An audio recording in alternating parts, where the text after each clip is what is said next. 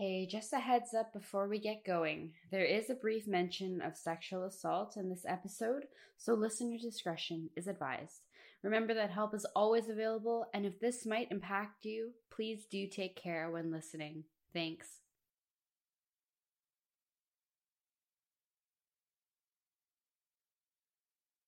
Hello, and welcome to the Feminine Genius Podcast.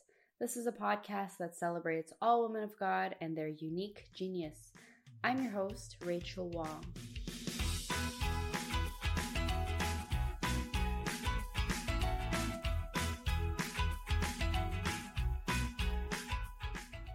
If you asked Coral Hillier before she started university that she would one day be in a foreign country sharing Jesus' love with others, she probably would have looked at you as if you were crazy. But this isn't crazy. In fact, it is very much real life. Coral is a student at the University of British Columbia studying behavioral neuroscience. She is also a recent convert to the Catholic faith and was received into the church this past Easter. And ever since she gave her first yes to God, Coral has seen her life change in ways that she couldn't have imagined. And that brought her recently to Honduras for a mission with Catholic Christian Outreach. And she tells us about the adventures that she's had in her faith journey since in our conversation today.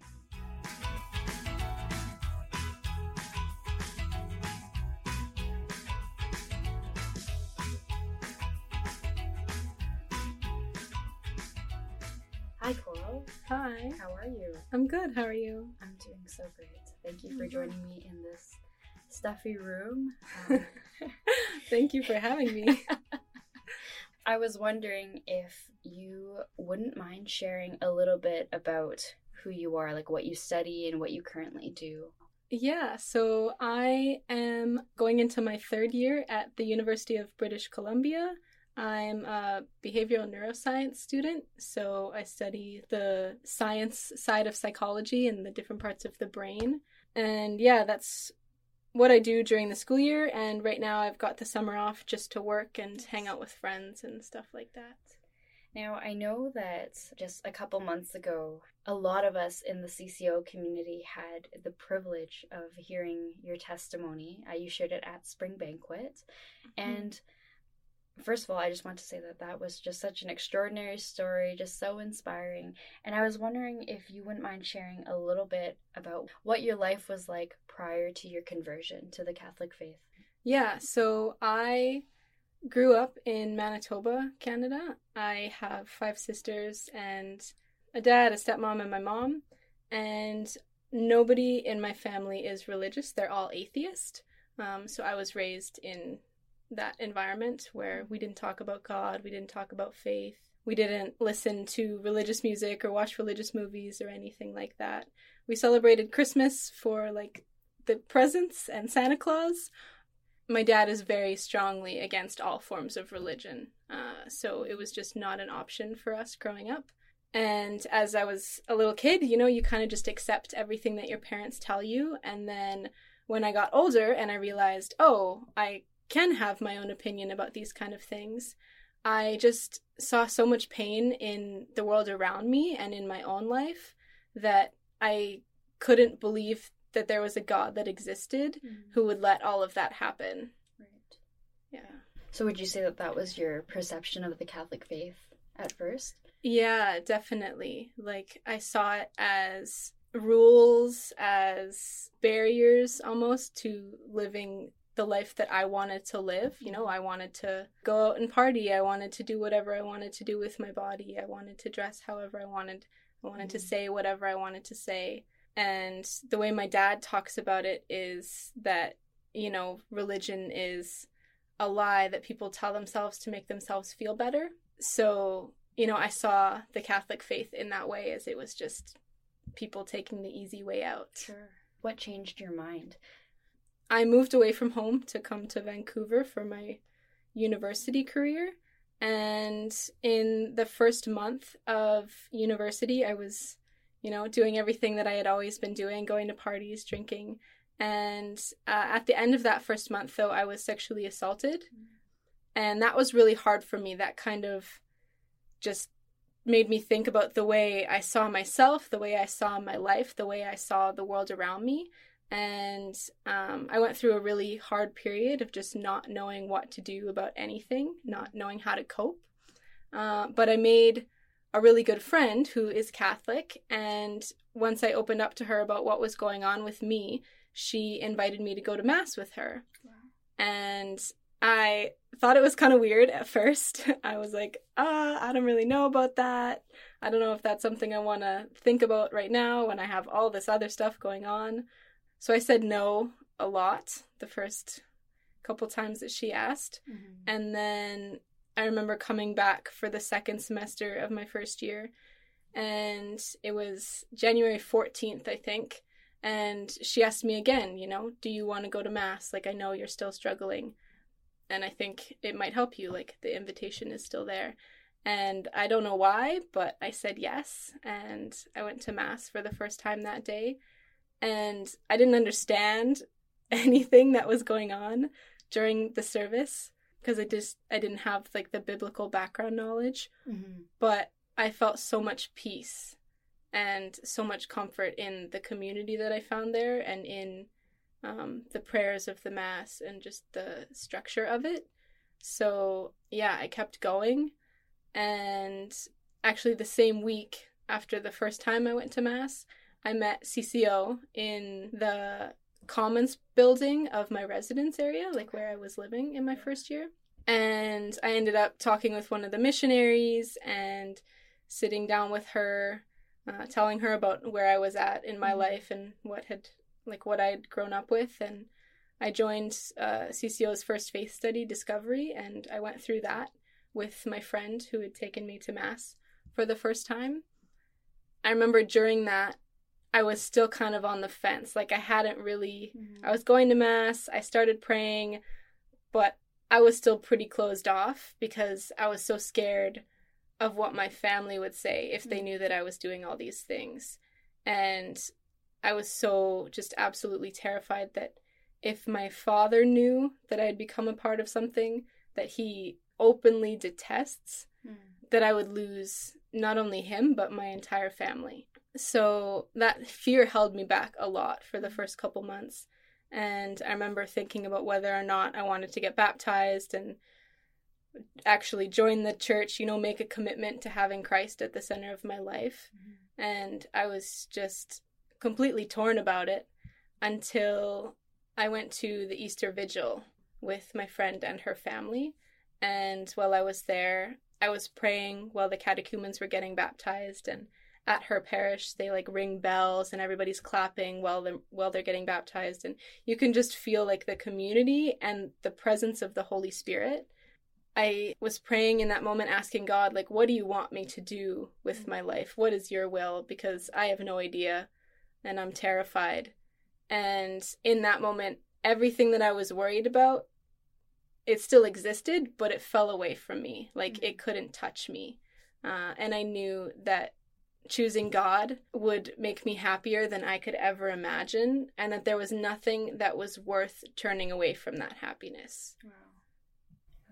And I wanted to say, for someone who, like you said yourself, there was so much riding on this. There was relationships with your family. There were still a lot of unknowns. You were still very new to the faith. But just that deep sense of conviction is sometimes very unheard of. I know that even for myself, just being born and raised Catholic, it took a long time for me to come to that conviction on my own, even though I had just so much knowledge, or what I thought was knowledge, around me. So I just want to say that that's so inspiring. And it's been obviously it's a real journey for seeking truth for yourself. And I was wondering, what have been some of the challenges when it came to learning more about this faith? I think one of the biggest challenges definitely was my family. Telling them that, this was something that I believed in, that this is something that I'm pursuing, that, this is what I want for my life, was definitely really difficult. And it took a lot of time and a lot of support from my friends here, the family that I found here in Vancouver, in the church, and a lot of prayer and just divine providence. and, waiting for their reaction was a problem. And then also I found myself to be another really big barrier, because I had spent so many years without a faith, without knowing that what I was doing was wrong. Mm-hmm. And so I had all of these experiences, all of these memories, all of these decisions that I had made. Mm-hmm. And now I had to live with them, knowing that I did make those decisions, and that was me, and that was wrong. Mm-hmm. And it made it really hard for me to want to pursue a faith, because I was like, well, you've already done all these really bad things. Mm-hmm. So, like, who gives you the right to sit in mass now? Wow. Right? Mm-hmm. Who gives you the right to take RCIA classes, to prepare to be baptized? Like, who's telling you that you are able to do all these things? Because look at all the ways that you've messed up. Look mm-hmm. at all of the ways that you've been horrible in comparison to what the church teaches is right. Mm-hmm. So that was definitely a really big barrier, just getting over my own doubts. And what I would say now was definitely the devil whispering in my ear saying, you can't do this. Mm-hmm. Like, you're already too far gone. Right. Yeah. Yeah. And it just really evokes that image of, Jesus, the good shepherd, and, he never leaves one behind, even though there's like 99 others. He'll always come back for the one. And I guess, like, what would you tell women who listen to this, or women that you meet who have maybe been in your shoes and they feel like, yeah, I'm too far gone, I've made all these mistakes in terms of, who I am, how I acted, my relationships, what I did for fun? Like, what would you say to them? I think the first thing I would say to any woman who comes to me with that fear, who comes to somebody that I know with that fear, is that is such a lie, and they need to stomp on it immediately. We are never too far gone. We are never too broken, too messed up to be healed by God's love. He is always there, waiting to love us, waiting to heal us. Mm-hmm. And he is forgiving us in every single moment of every single day. He wants to be in a relationship with us. He wants us to know him and to love him and to know how much he loves us. So I think just at the basic point of recognizing that is a lie, and that we are loved no matter what, in every single moment of every single day, is a huge first step. Like, recognizing that that's a lie, that we are so loved. And then from there, recognizing that you can change. Who you were in the past does not determine who you have to be in the future. I don't care if you're 12, 18, 32, 70, you can always choose to wake up in the morning and be a different person than you were yesterday, to make different choices and to renew yourself for Christ. Amen. Give me a high five. That was amazing. Wow. Well, thank you. Thank you. And I think, just like coming on that joyous note, like, there must have been a lot of highlights for you, like, as what have been some of the joys that have come from just this journey of becoming a Catholic, becoming a daughter of Christ, and owning that identity? One of the biggest things is definitely the community that I've found. The CCO community, the Catholic community that I have just been absolutely welcomed into, has been such an overwhelming abundance of grace in my life. It changes my outlook on myself. It changes my outlook on the world. Every single day, I'm constantly just amazed by the people that the Lord has brought into my life, the friends and the family that he has given me, because they do feel more like a family than anything. And also just the opportunities for my own personal growth in terms of, I've had the opportunity to do outreach for CCO and to have conversations with people that I would have never talked to if I wasn't, like, on fire in my faith and, actively deciding to be Catholic. I got to go to Rise Up, which was an amazing conference held by CCO, and it's just like a whole bunch of Canadians coming together and loving each other and embracing their faith and loving God, which was the absolute best possible way that I've ever spent New Year's.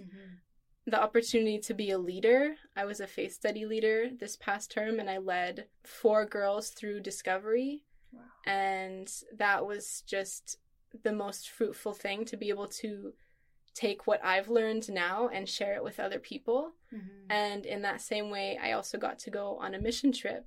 I just got back 3 weeks ago, and we went to Honduras for 3 weeks. And in that same way, getting to share my faith with people that I would never have even thought of being able to talk to before starting my faith journey, and getting to watch them say yes to Christ and getting to see their conversions and the joy that it's bringing them has been so incredible for me.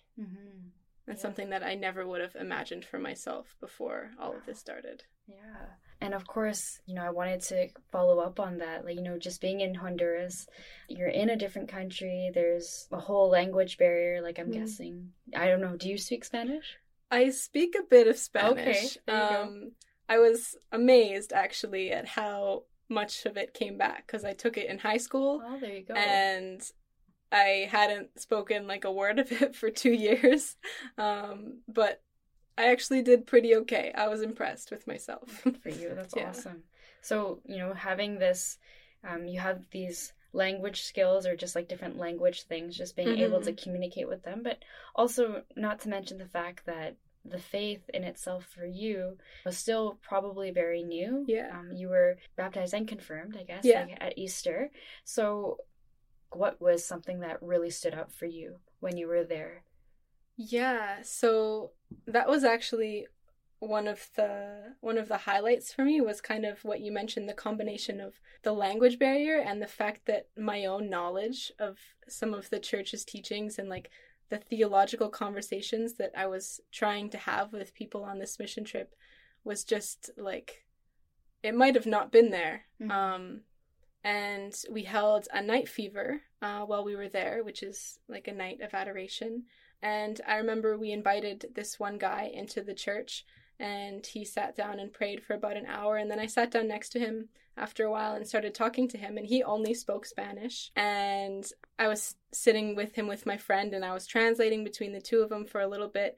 And then he started asking me all of these theological questions about, like, he could see the Stations of the Cross around the church on the walls, and he was asking me about what those were and the significance of it. He was asking me about the Hail Mary and, praying to Mary and what the significance of that was. He was asking me about the differences between the Catholic and the evangelical Bibles, because he was actually evangelical, not Catholic. Yeah. He was asking me about the different names of God and different means of salvation, and like why it's okay that we have crucifixes when God told us in the Old Testament that we can't have like images of God, that worshiping images is bad. Right. So he was asking me all these questions, and I was able to give him answers to these questions, which are like huge theological topics of conversation, and I was able to do it in Spanish.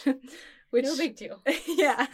Casual. Was like, and we talked for like an hour and a half, which was just such a huge grace, and honestly something I could not have done without the Holy Spirit. But it was amazing. Like, God really used this mission trip and that moment and so many other moments throughout that trip to show me like how far I've come from where I was even a year ago, how much I've learned, how much I've grown, and how much he's going to continue to grow me and to give to me as long as I continue to say yes. Absolutely. Yeah. And when you were saying that, like, all I can think of is like, because the Holy Spirit really gives us that power, like they say in scripture in the Acts of the Apostles, that the Holy Spirit gives us that power to literally be able to like speak tongues and just be able to speak in a language that other people will understand. And I can really see that manifest in you. And it also just makes me think of this image, like the Holy Spirit's up there with like Duolingo or like Google Translate, and just like, help. But that's so wonderful. I'm curious to know like what's next for you in terms of the next step for your personal faith journey.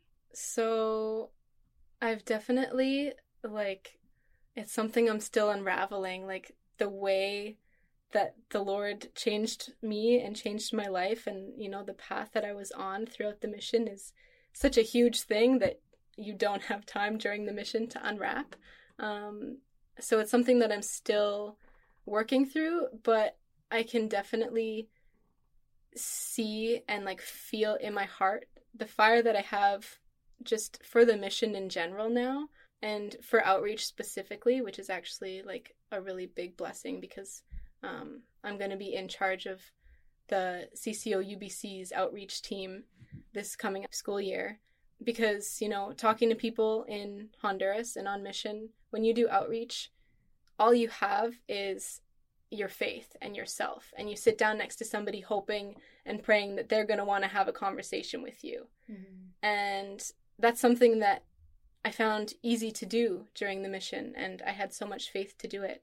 And it's something that I know I would probably find a lot more difficult to do here in Vancouver, to just sit down next to a random person and be like, hey, let's just talk. Mm-hmm. Like, I sit on the bus with my headphones in. I walk around campus with my headphones in. I don't really just start conversations with strangers and open up to them and expect them to open up to me. Mm-hmm. So I think that's one thing that I'm really gonna take away from this, is just having that ability to sit down next to somebody and trust that the Lord is gonna open our hearts to each other.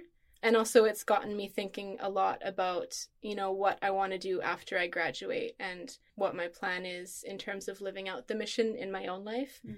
And the Lord's actually revealed quite a bit to me about my missionary identity and how I do feel called to be a full-time missionary. Wow.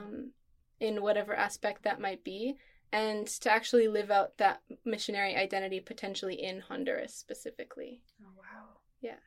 That's amazing. I mean, there's just, that's like so much to definitely unpack, and yeah.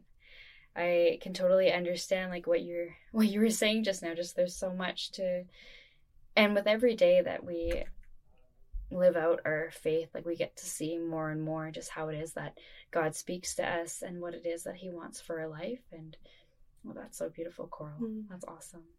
I was wondering if maybe you could share some of your thoughts on the term feminine genius. As you know, that's the name of this podcast. Yeah. And yeah, I was just wondering, like, you know, have you ever heard that term before, and what your thoughts are on that? I'd heard it a couple of times before, just randomly, and I never really thought too much about what it actually meant. Mm-hmm. But I've read a little bit about St. John Paul II and like his view on it.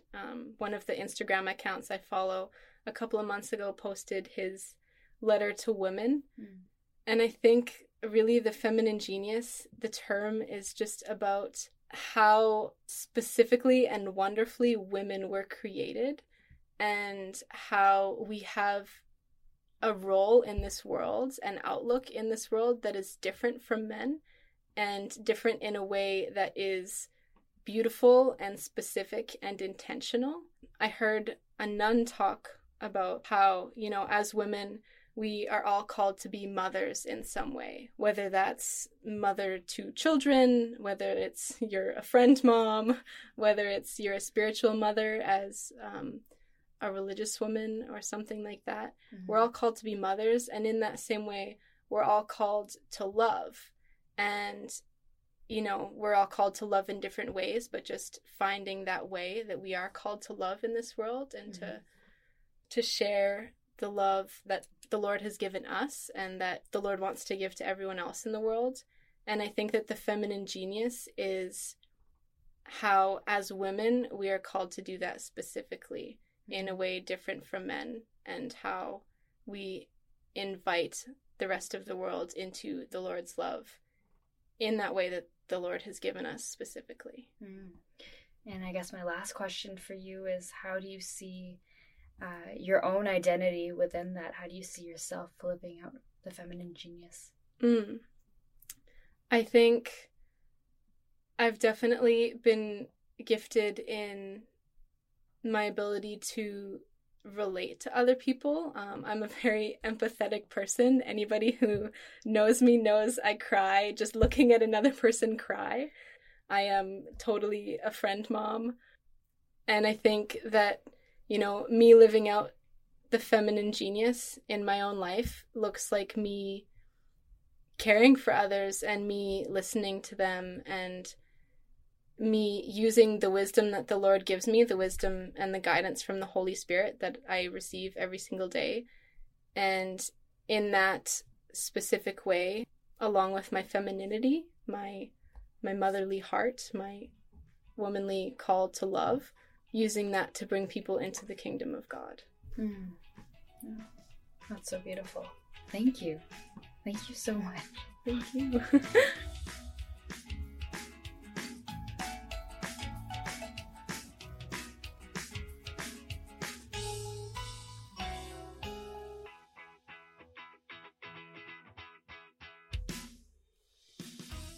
Thank you to Coral Hillier for sharing her inspiring story with us this week on the Feminine Genius podcast.